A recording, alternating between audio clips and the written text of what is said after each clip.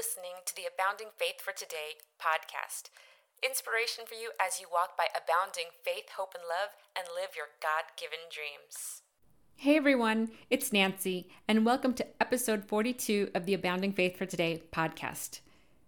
Today I'm going to be sharing from my recent blog post titled Gripped by God's Grace, Part 5, Celebrating My Dear Dad 2 Years Later.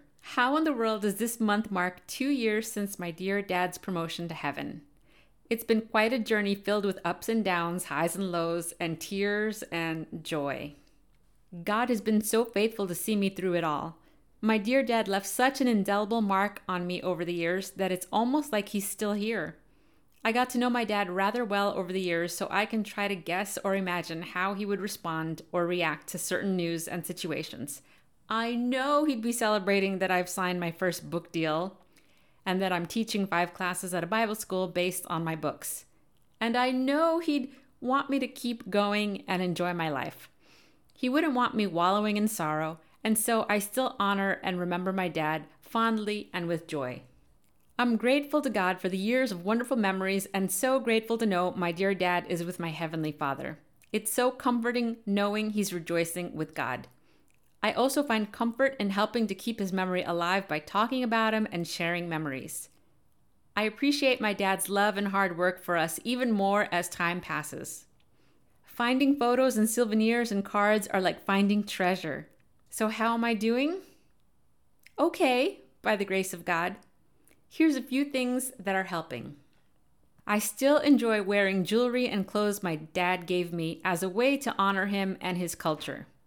I still enjoy sharing memories and photos of him. I enjoy certain foods and songs that remind me of him. I still dream with my dad often. I don't mind. I dream with lots of other people too. Here are some things that are still a struggle. I still haven't watched videos except for the Merry Christmas greeting. I want to save the videos for another time. There's still a song I refuse to listen to. There's still a few of our fave places I'm not ready to go back to. There's no real rhyme or reason to grief, but God's grace is sufficient, and God's comfort is real. As 2 Corinthians 1 verses 3-4 says, "Praise be to the God and Father of our Lord Jesus Christ, the Father of compassion and the God of all comfort, who comforts us in all our troubles, so that we can comfort those in any trouble with the comfort we ourselves receive from God." Life is never the same, but it does go on by the grace of God. If you're in the thick of it, keep letting God heal and comfort you. Reach out to a professional if you need to. Making me smile with lots of memories, that's my dad. If you check out the blog post, you'll also see the tribute that I mentioned at the end. You'll see Celebrating My Dear Dad Dinners with My Dad edition. So grateful for all the lovely dinners I had with my dad. We liked exploring new places, but also had our favorite spots. We'd go out on special occasions or just to catch up, especially after he or I had been traveling. I have tons of photos to treasure that I'll be sharing every now and again. My dad had a hearty appetite and enjoyed a great meal and a great conversation. Chowing down and conversing with me, that's my dad. I share a picture taken at an Ecuadorian restaurant that had recently opened pre-pandemic. My dad loved showing his support for his gente from Ecuador and for local businesses.